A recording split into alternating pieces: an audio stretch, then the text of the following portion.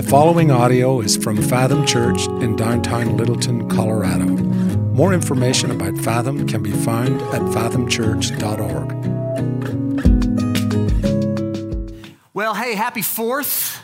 Thanks for not shooting things up yet and blowing things up yet, but we're glad you're with us. If you have your Bible, and I hope you do, would you please open it up to Matthew chapter 12. Matthew 12. If you didn't bring a Bible with you, there are hardback black Bibles under every single chair, and Matthew 12 is on page 817 in those Bibles. You can open a phone or a tablet, though I think glowing is bad for your face. And if you're online with us, I'd love for you to just click that little Bible tab, and you can open up Matthew chapter 12 as well. Matthew 12 is where we're going to be all morning. Today is one of those days where something that's happening in our church coincides perfectly with where we are at in the text in Matthew 12.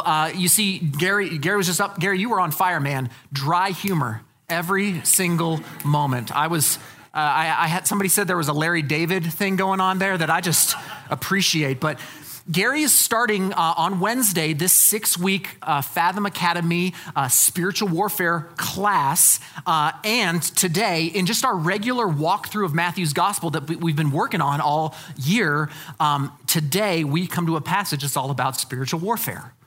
Now, this was not planned. Like, I was not some sort of mastermind, working through some sort of strategy to just preach this message the Sunday before the Wednesday class. It just happened this way, and we're just going to trust that God is in that and that he's up to something. So we have been titling sermons with kind of kitschy titles in this series, and so today's sermon is called This is War.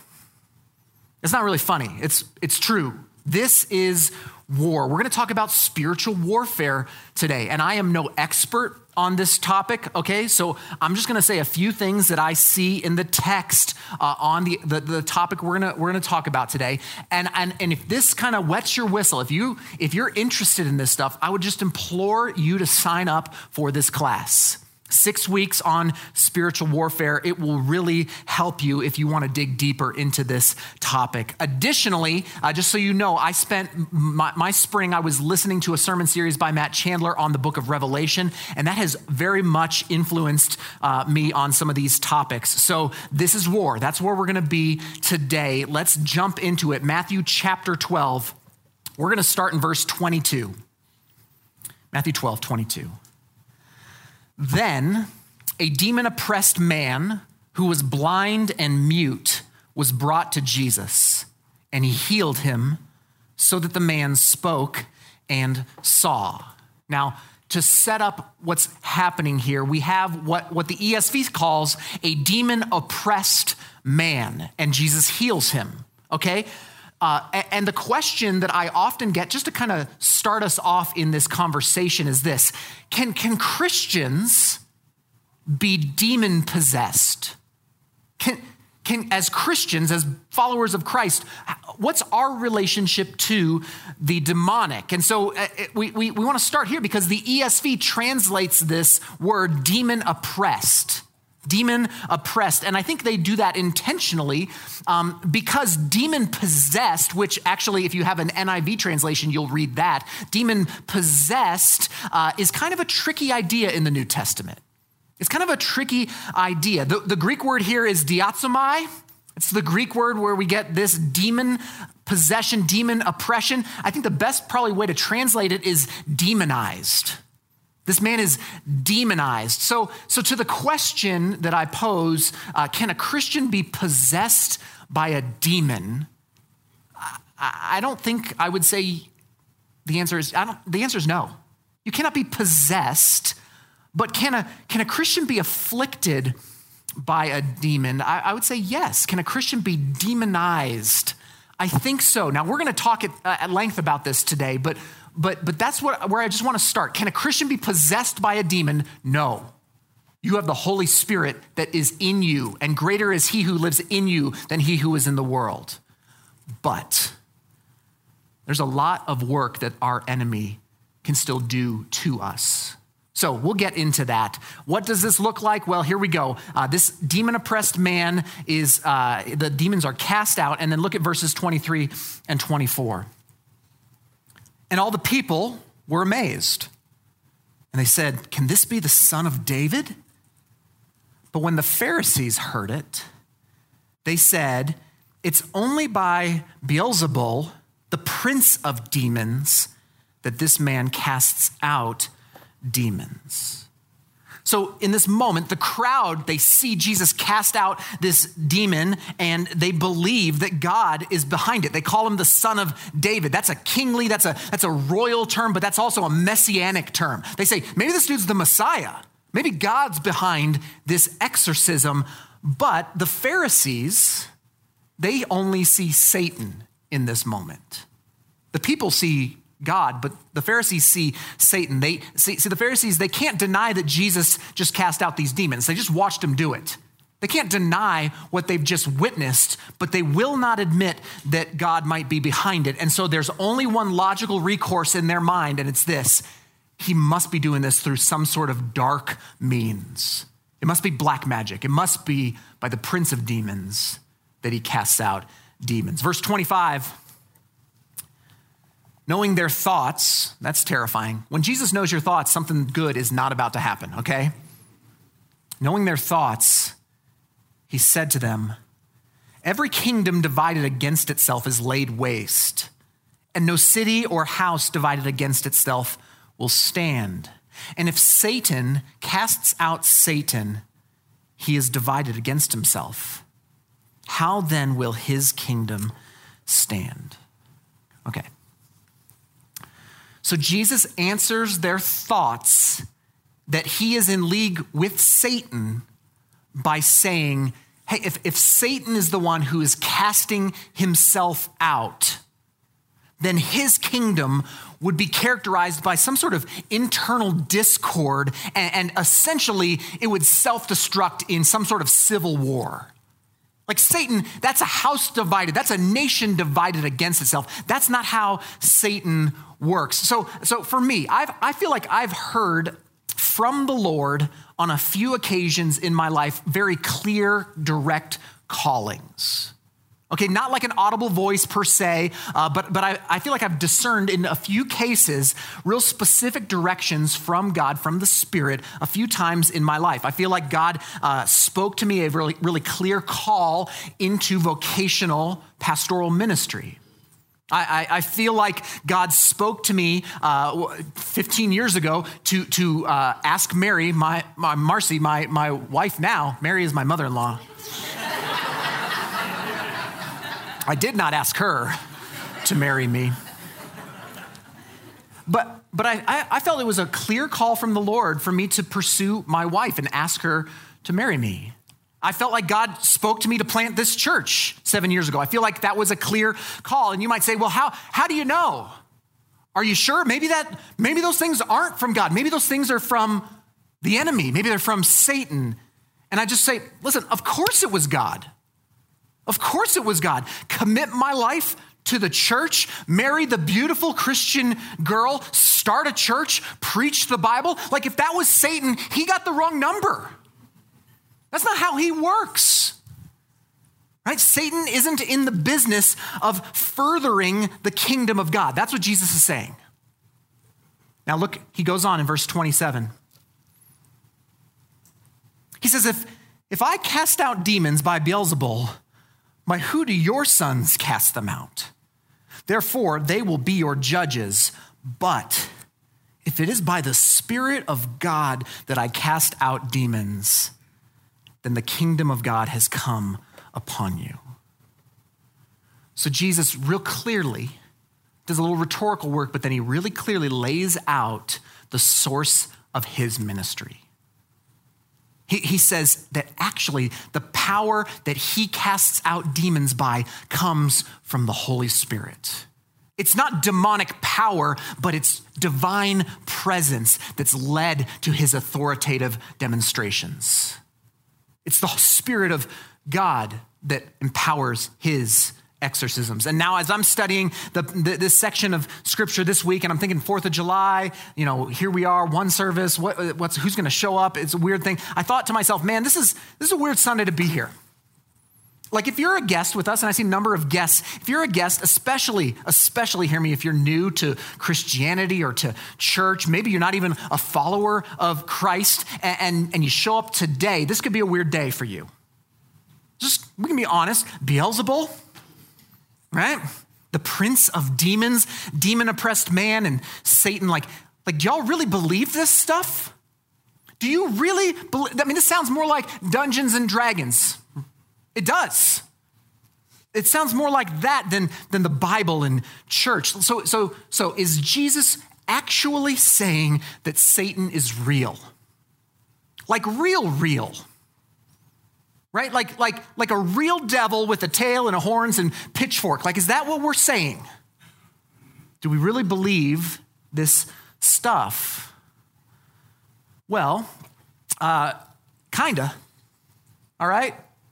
We'll get into this, but before we jump exactly into what we do believe, we are all products of what historians call the Enlightenment.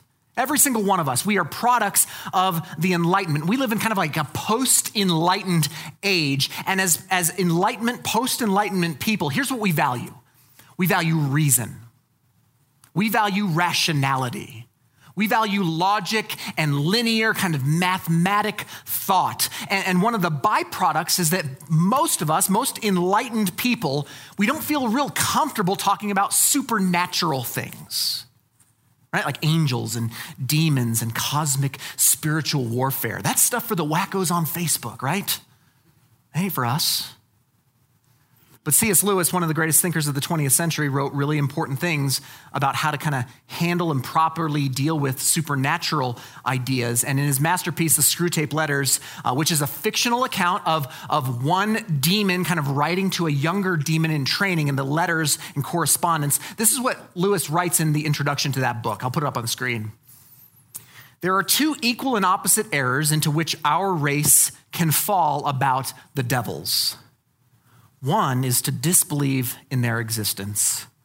The other is to believe and feel an excessive and unhealthy interest in them. So C.S. Lewis is pointing out that one error when it comes to the demonic is to think that everything is about the devil. That he's behind every bush and that he's behind every corner, and that the devil is ripe and almost over considering this. So you get a flat tire on the way to work, and it's not because you ran over a nail, but it's because the devil's trying to get you. Right? Some people think there's a demon behind every bad hairdo. And listen, some of y'all just have bad hair. Someone once told me that he thought that the devil was thwarting his plans because he ran out of gas, like while he was driving somewhere. I thought, nah, man, like God gave you the gas gauge.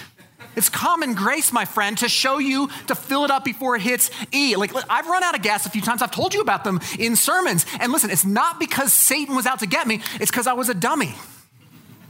So we don't want to blame everything on the demonic, okay? That's one error. But then there's this other error that a lot of us fall into, which is to pretend that it doesn't exist.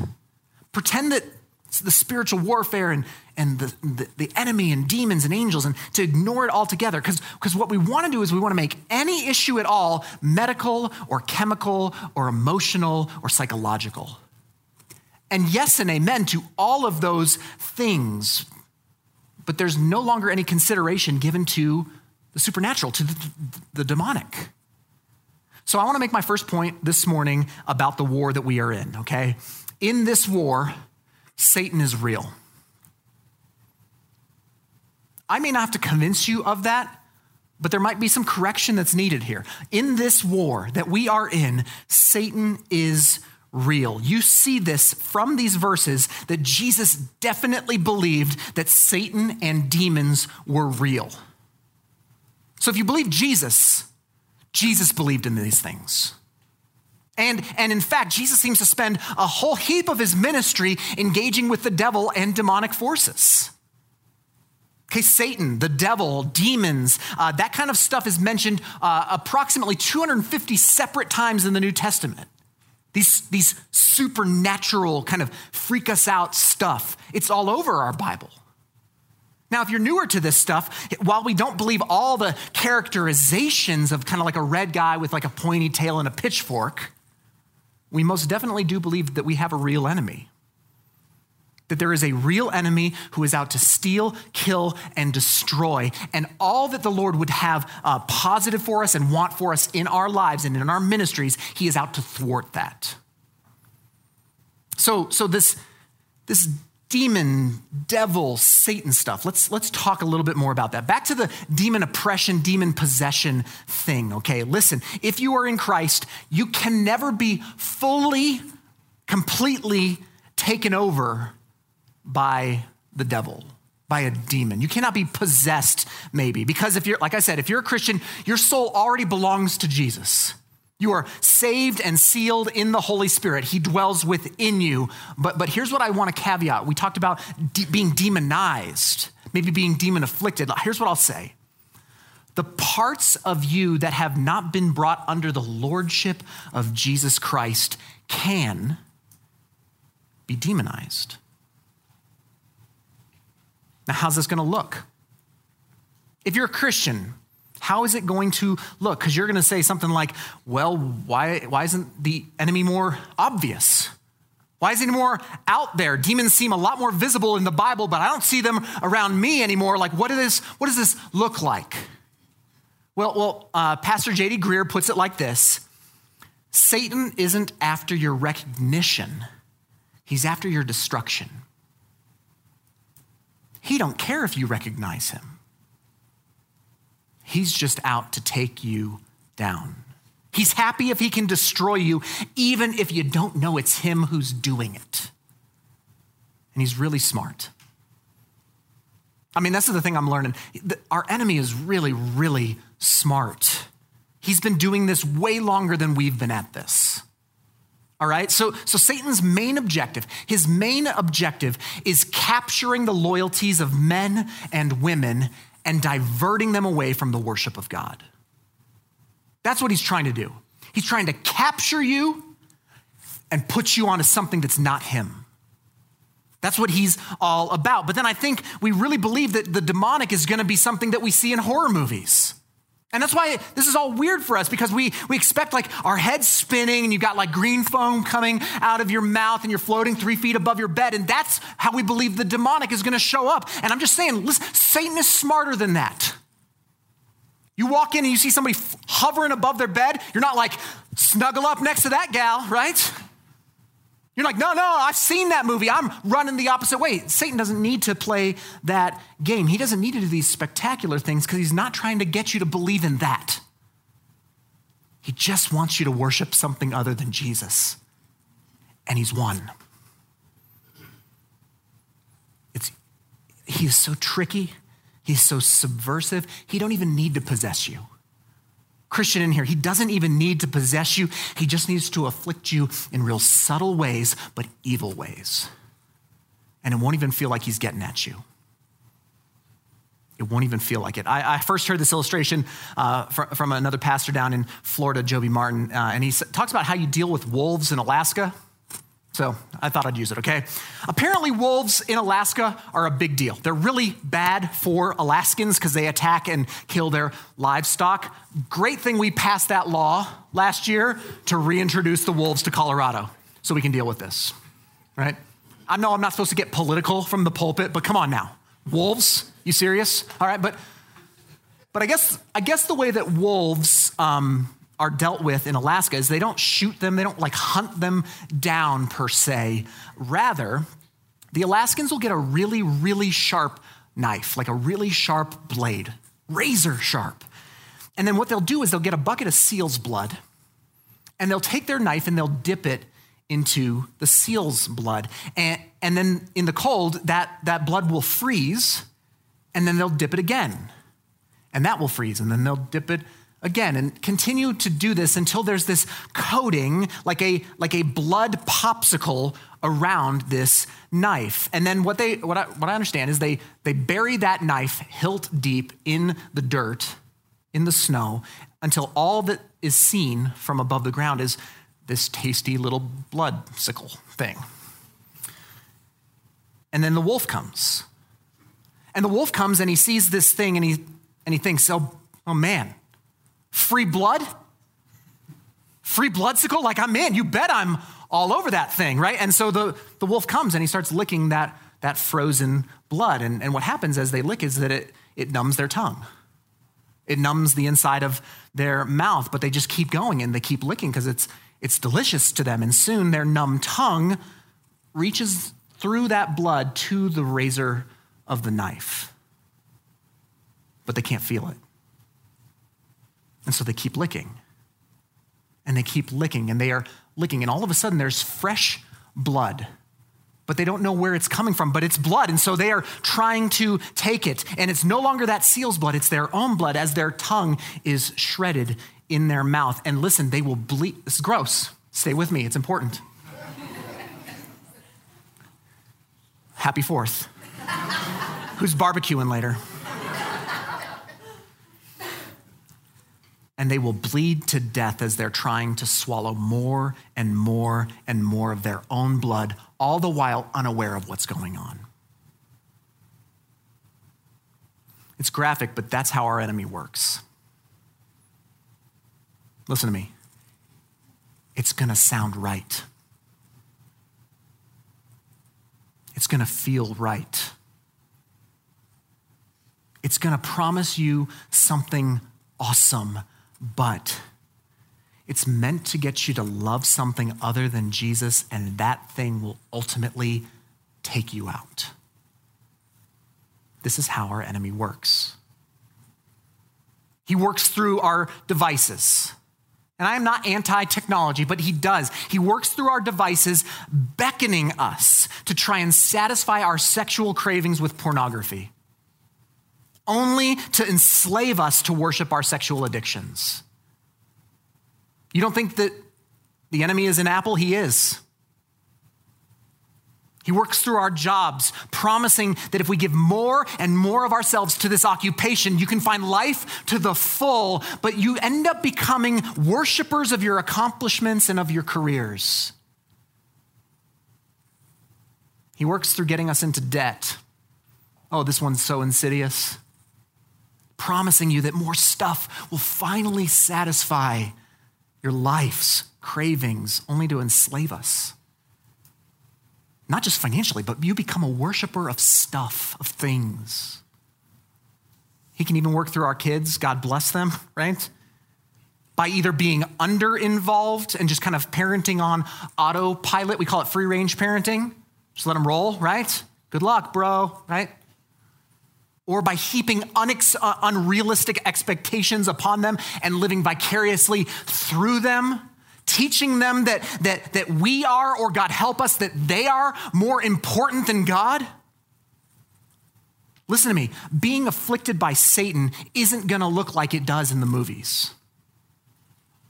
He doesn't need to do that. He's already afflicting us. He's already probably afflicting you in areas of your life that you have yet to submit to the Lordship of Christ. If you're not being serious about pursuing holiness, if you're not serious about putting sin to death in your life, if you're not being serious about the kingdom of God, then that is Satan at work in your life.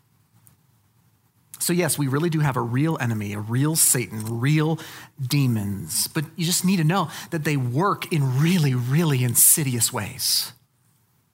And this is what Jesus is saying.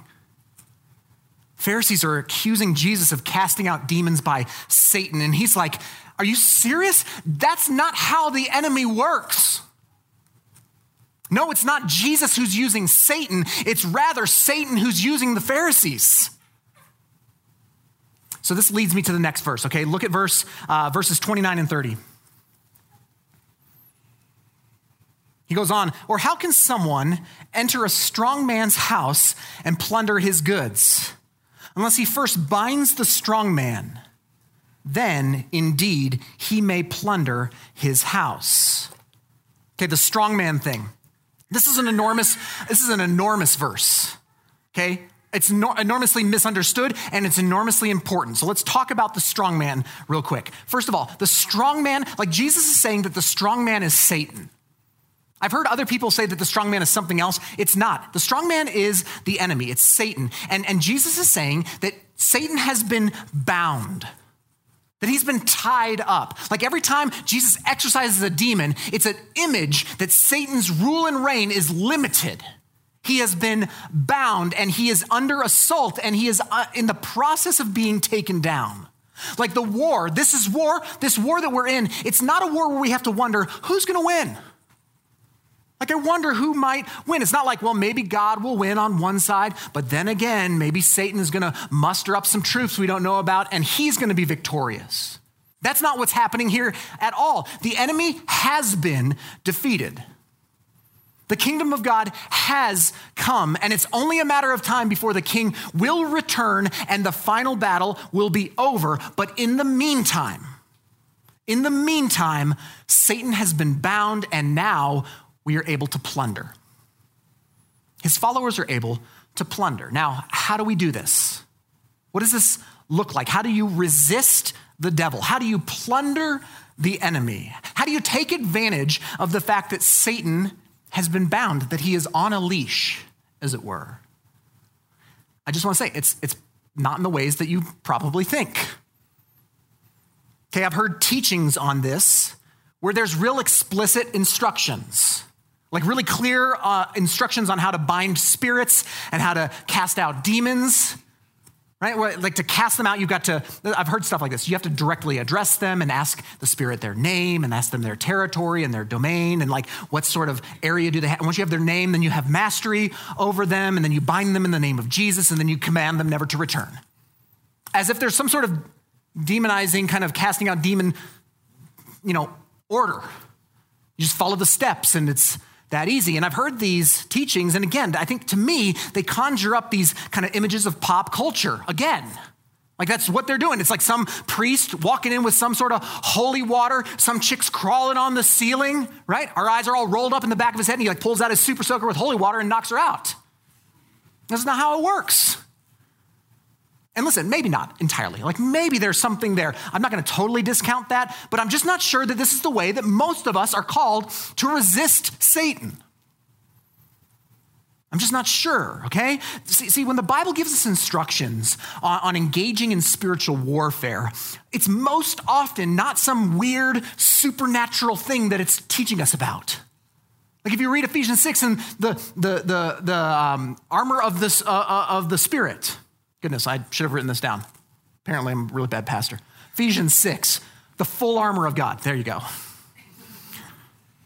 It's not like, hey, put on this breastplate so you can go chest bump the demons down, like break their necks. It's like, hey, be in the Word. Be in prayer. Be filled with the Spirit. Be engaged in the gospel. See, you want to know how to plunder the enemy? Here's how I'll tell you. You should embark in a serious pursuit of your holiness. You want to plunder the enemy? You start hating your sin and loving and pursuing righteousness. It's hating our sin. It's hating your sin to the point that you would take any drastic step necessary to put it to death. Goodness, so many of us are dealing with secret, indwelling sin. Even if you're a Christian, you've got some corner of your life that's secret and hidden. And listen, many of us have been hiding in plain sight in churches for decades, just hiding stuff. That addiction you like to pretend you've got handled. That affair that happened on a work trip 15, 20 years ago that you just hope to take to your grave rather than confess it. It's ancient history, but it's there. You're so crippled by the shame of something from your past, and you just think, if I come clean with this, what will my spouse think? If I come clean with this, what will my kids think? If I come clean with this, what would my parents think? And I'm just saying, like, if that's you, if you've got something like that, you'll never plunder the strong man. Because he's already got you. Because he's already got you bound. He's got you right where he wants you to be. He doesn't need to possess you. I keep saying this. He doesn't need to possess you because he's already got you chained up, unable to do anything. You'll never get in this war unless you're willing to seriously pursue holiness. Listen, you got to confess and repent. You have to. You got to drag that sin into the light. It's the only way to break those chains. It's the only way he can lose his grip on you. And listen, I know it's risky. Confession and repentance is always risky because you start confessing your sin. Yeah, there is no way you can control what kind of collateral stuff comes out after that. There's no way to control that collateral damage. You might have some real heavy work to do with your spouse, with your kids, with your parents, maybe counseling, maybe therapy, maybe years of that. But right now you're a slave. You're in bondage. And dare I say it, you might have been demonized. I can't tell you the weight that lifted in my heart almost 3 years ago when it comes out that I'm plagiarizing portions of my sermons. If you were new with us, you didn't know that maybe, but I can't tell you the weight that it lifted. Now hear me. It made for some of the worst months of my life. The worst. But I was free. This is what Jesus is calling us to. Look at verse 30. Whoever's not with me is against me, and whoever does not gather with me scatters. See, what Jesus just said is actually, let me make my second point, okay? In this war against Satan, you aren't neutral. You aren't neutral. There are no Switzerlands in this thing. You follow me? You are not a neutral party. It's not like one side is the Jesus followers and we're team Jesus and the other side is the Satanists and that's team Satan. And then there's this like big middle gap of just people. Just kind of, we're just neutral. But to be nominal is to be in league with the enemy. You're like, nah, man, listen, I don't worship the devil. And hear me, I get that. But that's because you think that involves pentagrams and sacrificing virgins and listening to Swedish death metal. And that could not be further from the truth, though I think you should stay away from sacrificing humans, okay? Listen, this is not what Jesus is saying. He's saying, if you are indifferent to the King of Kings, to the Son of Man, to the Spirit, the Holy Spirit of God, then you are against him. You're in league with the enemy. This is what Jesus is saying. You're not neutral in this war. And then here's what he finally gets to, what's known as the unforgivable sin, the unpardonable sin. Let's look at this real quick, verses 31 and 32. He says, therefore, I tell you, every sin and blasphemy will be forgiven people, but the blasphemy against the Spirit will not be forgiven. And whoever speaks a word against the Son of Man will be forgiven, but whoever speaks against the Holy Spirit will not be forgiven, either in this age or in the age to come. Now, we've got a lot of stuff we could talk about with the unforgivable, the unpardonable sin. I don't have time to get into that, and there's a lot of debate, okay? Just a lot, okay? But here's what I'll say. The unforgivable sin is not murder. It's not suicide. It's not genocide. It's not rape. It's not whatever the most heinous sin you think you can commit, that ain't it. The unforgivable sin isn't, by the way, some sort of technicality sin. I don't know, this, like when I was a youth pastor, they're like, kids were like, I'm afraid. I may have blasphemed the Holy Spirit. I said something bad about the Spirit. It's like, okay, wait, like a technicality sin? This isn't a technicality sin. Like if you say something mean about God the Father or God the Son, you're okay, but don't say anything bad about the Spirit. Like he's going to get you in some technicality. That's not what this is either. Don't mess around with the Spirit, man. It's not what this is. It's not something bizarre and strange like that. Here's what I think about the unforgivable sin. There's a lot to get into this, but this is from Wayne Grudem's systematic theology. He says it's an outright rejection of God's work through the Spirit. It's an extreme hardness of heart and lack of repentance when the Spirit has made clear to you the way of truth. Now you may say, well, then I'm in no danger of committing the unpardonable sin. But hear me, all over the scriptures, there are people described as part of the church, part of God's people, who for all intents and purposes seem to be Christians. I mean, Jesus even talks about this in the Sermon on the Mount back in Matthew 7. I'll put it on the screen. You might know this. On that day, many will say to me, many, by the way, many will say to me, not a few. Many will say to me, Lord, Lord, did we not prophesy in your name and cast demons out in your name and do mighty works in your name? And then I will declare to them, I never knew you. Depart from me, you workers of lawlessness.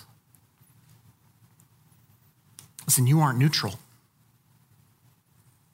See, there are people who are in churches all over the world today, like even probably here in this room today, and we've been a part of these Jesus things, but they don't really believe them. They haven't changed.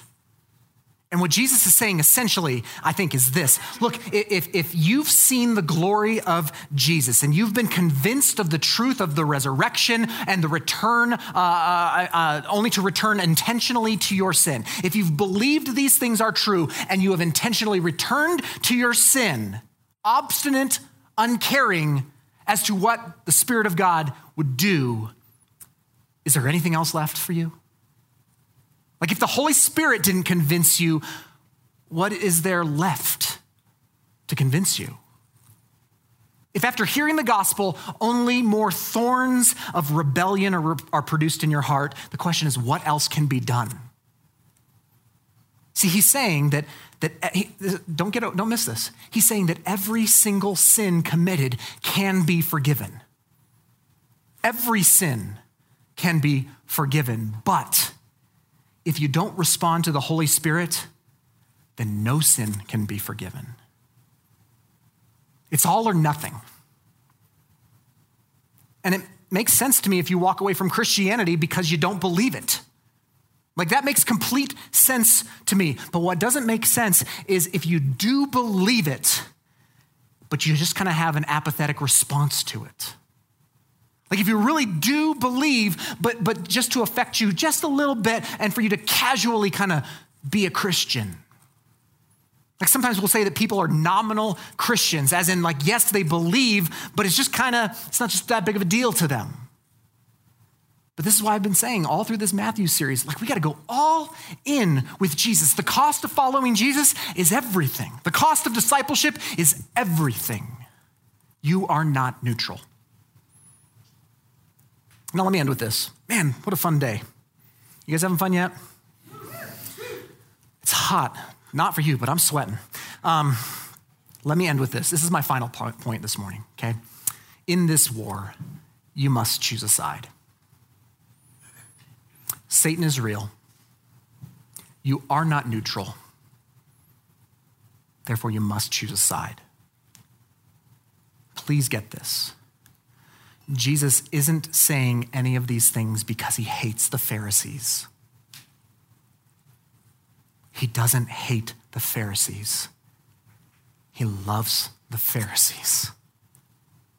He loves them and he wants to save them. And that's what he's doing today for us as well. Jesus is trying to save us. Satan is real. And whoa. Hey, sign up for Gary's class. And it starts on Wednesday. fathomchurch.org/academy. Yeah. That was planned? Yeah. No, it was not. Okay, back in here. Here we go. Right here. Y'all, Satan is real. That wasn't him, okay?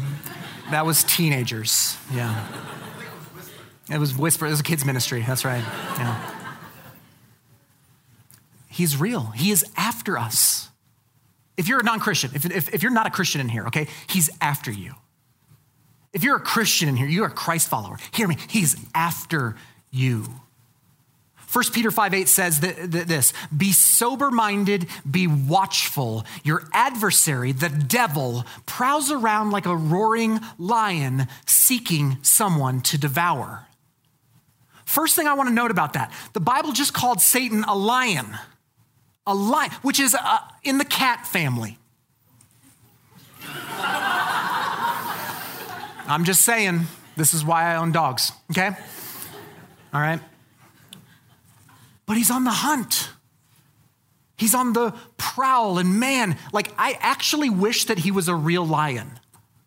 I actually wish that he was a real lion, because gosh, that would make things so much simpler. Right? Like, listen, most of us in this room aren't dumb. Most of us aren't dumb people. Like, I'll give a little bit of room for outliers, all right? But most of us are pretty intelligent human beings, okay? But remember, our enemy's really good. He's really, really good. And so here's the truth. You're never going to come across some demonic compulsion that sounds like this. You're never going to hear the enemy talk to you like this. He's never going to say, man, I just love to completely destroy your marriage. I would love to give you depression and anxiety like you've never felt before. I'd love to leave you addicted to all kinds of perverse stuff that you just can't get out from under. You want to join this? You want some of this? You're never going to hear the demons work that way, because I'm guessing none of us are going, that's exactly what I've been looking for all my life. Sign me up for that. He's so much smarter than that. So again, like, it'd be so great if he would come at us like a lion. Like, maybe we would recognize this. But I heard an illustration that compares Satan not to a lion, but to a tick. Remember, demonized, okay? Demon afflicted. So picture a tick on a dog. Can a tick possess that dog? No, certainly not a chance. But can that tick, if left unaddressed, get so big that the dog can get sick and then weak and ultimately die? Well, we live in Colorado, we don't have them, but if you've been to the South, you know those things ain't no jokes. Absolutely. This is our enemy. The nature of sin in your life, in my life, is that if it is undealt with, if that sin is not repented of, then the nature of that sin is to take root and to grow and grow and grow and eventually destroy us. Most of us, though, we just don't even know that we have a tick. We either don't know, or we just think it's so small and hidden from sight that it's not a problem. And I'm telling you, it's a huge problem. And every day it's left unaddressed, it gets worse. This is war. You have to choose a side. Now, like I said in my intro, maybe you're new to this Christian stuff. Maybe you're not a believer and you came here with a friend today and you're regretting it. And I'm just doing something weird like this, but listen, maybe you've been here for a while. Like, maybe you've been in church for a long time. But maybe what's happening today is just for the first time, by the grace of God, like by the grace of God, not by my preaching, by the grace of God, you're realizing what's actually going on. There is a war. You see the enemy. You see the scheme that he might even have wrapped in your life, and you want out. So here's the offer. Christ has come to save sinners. Jesus Christ has come to plunder the strong man. You don't do it, he does it. He came to transfer you out of the domain of darkness. He came to wash you, to clean you, to save you. Hear me, no one in here has committed the unpardonable sin yet. If you're worried you have, you haven't. So listen, if you're hearing this and you've got any desire to get out, you can. You've not gone too far.